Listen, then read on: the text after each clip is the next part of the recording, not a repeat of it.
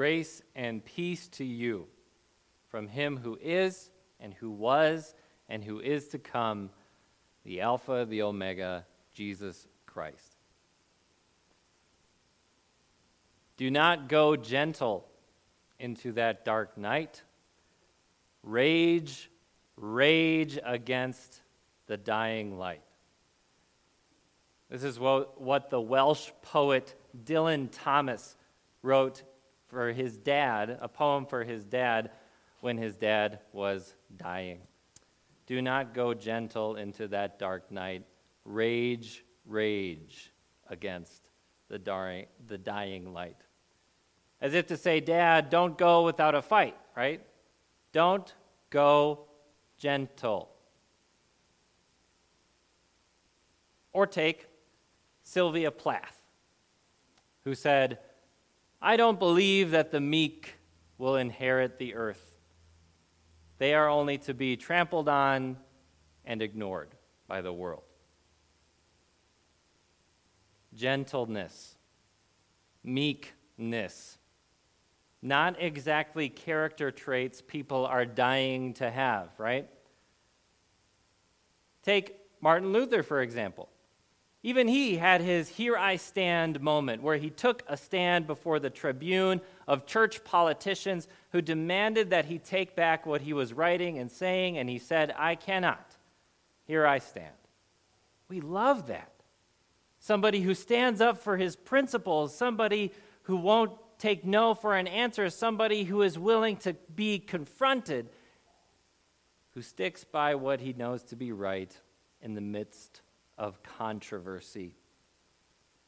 On Sunday, we heard in our gospel lesson, Jesus go into the temple courts and overturn some tables and make a whip out of cords and drive out moneylenders and animal vendors. It's no secret that this particular lesson from the Gospels resonates with a lot of people. You see Jesus standing for what he believes in, being confrontational. Here Jesus is standing up in the midst of controversy. We learn from early on that the loudest voice in the room gets heard, that the people who stand their ground win. Is that what life is about? Winning? But then you get to these stories in the Gospels where Jesus isn't overthrowing tables. He's not cracking the whip. And so if you think that that's all that Jesus came to do, you might get a little confused, because we read in the book of Matthew that Jesus heals a man on the Sabbath day when no one was supposed to do any work. But Jesus does the work of saving this man's life. And some people get very, very upset. And we're told that they start to plot to kill Jesus because he healed on the Sabbath. And how does Jesus respond? He doesn't flip any tables. He doesn't crack a whip. He doesn't raise his voice and start shouting. He doesn't take to the streets and start drumming up support so that he can go to his opponents and put them in their place. No, Jesus retreats. He draws away in quietness. He doesn't raise his voice at all. Might we find that disappointing?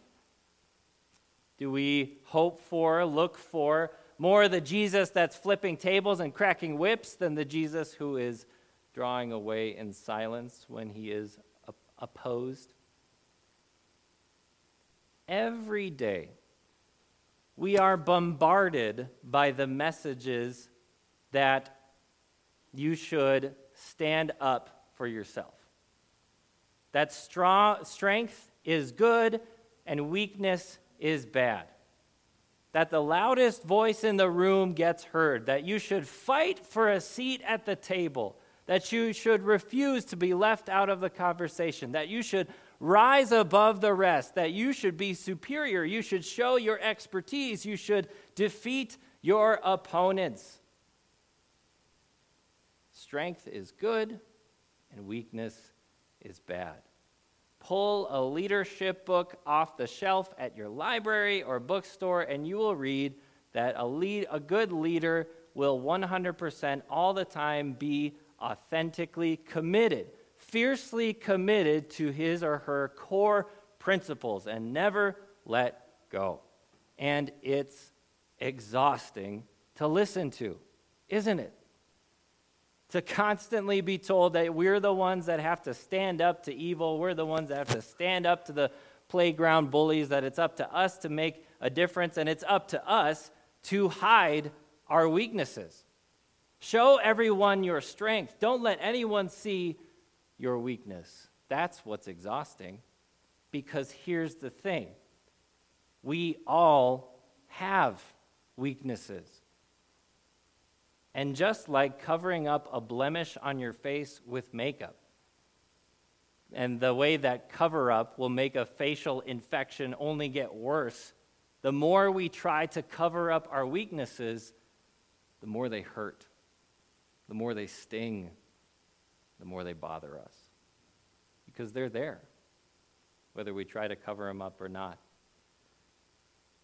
The more you try to bury your secret temptation, whatever sin it is that you're struggling with privately, the more you shove it into the deep corners of your mind, the stronger its grip is on you. The more that you try to hide your doubts or your questions because you're afraid of appearing like you have a weak faith or like you're not smart enough to understand, the stronger those doubts and those questions will have a hold on you and could undo you in the future. The more we try to run from the things that stress us out the most and give us the most anxiety, the greater power they have over us. Don't you find this to be true? And God knows our weaknesses. God knows what temptations you struggle with. God knows what doubts and questions are on your heart. God knows what it is, exactly what it is, that gives you the most stress and anxiety. So the real question is, what is God going to do with us, weak creatures? How is he going to respond to our weakness? He's going to send a servant.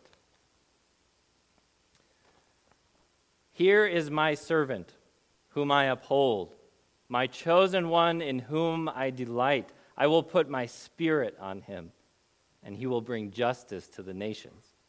He will not shout or cry out or raise his voice in the streets. A bruised reed he will not break. A smoldering wick he will not snuff out.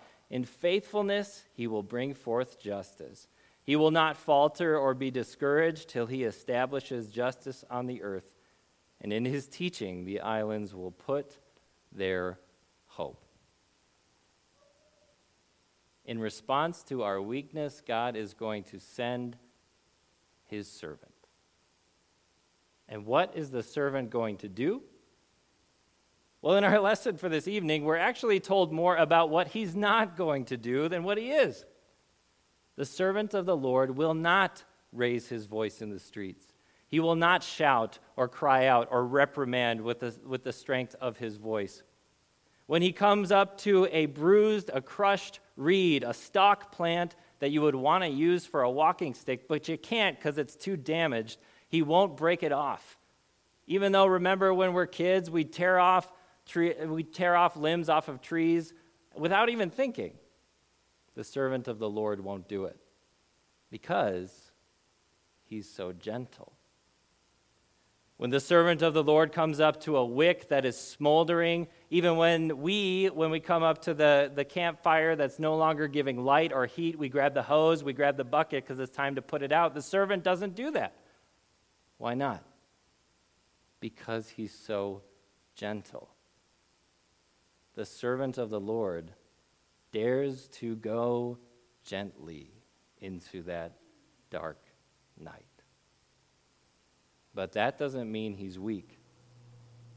Jesus lived in meekness, but his meekness was not weakness. I had a friend a while ago. I say had because we've since moved away from him. He was a strong individual, physically speaking.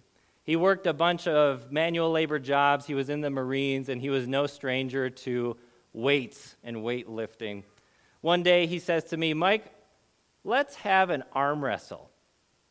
And I knew just about how this was going to go, but I still sat down and I stuck my arm out. He grabs my hand, and it practically gets swallowed up in his giant paw of a hand. And I say, "Oh, great." And he says, "All right, go."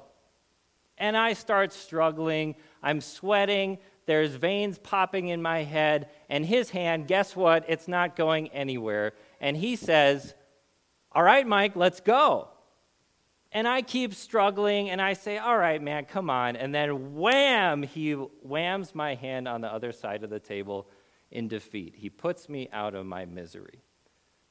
He is clearly much stronger than I am. Now, did he have to do that?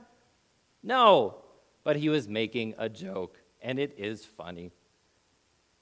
If we sat down and he defeated me right away, sure, that would show his strength, but the way that he withheld his true strength made him seem all the stronger. Why does Jesus withhold his strength? Is it to make sport out of us? Is it just to show us how weak we are so he can laugh at us? Not at all. But his gentleness shows how strong he really is. His meekness shows how strong he really is. Because Jesus was fiercely committed. Jesus was a man who stuck to his principles, but his principles were not to become the CEO of some company. His principle was not to get you to subscribe to his podcast or to get you to book him as the keynote speaker to your next leadership conference. No, Jesus was after nothing less than your very life. And that's why he gave up his. That's why he went gently into that dark light. That's why he did not rage against the dying light. That's why he chose to live in such meek submission to obedience to God's will, because of his fierce commitment to saving you. And so, Jesus endured the abuse of his opponents, the verbal abuse and then the physical abuse. That's why Jesus stood in that court before Pilate in the consummate mistrial of the human race, and he didn't say a word. He could have. He had the strength to put an end to that scenario right then and there, but he didn't. And when they took him to the cross, Jesus didn't complain. He didn't call down his angel throngs to destroy all the people who were going to take his life.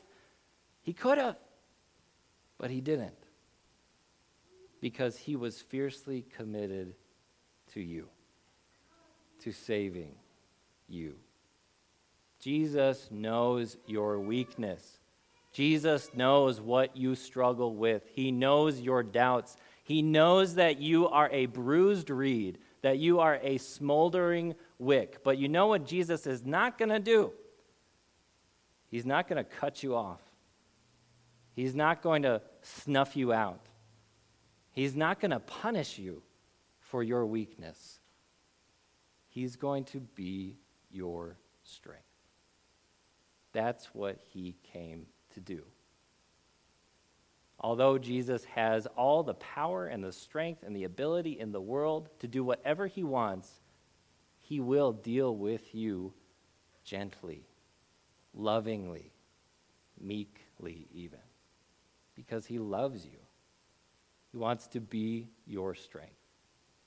Not to punish you or to slap you upside the head when you have doubts or questions or struggles or fears, but to sit beside you, to lead you, to nurture you so that you can become stronger in your trust in him.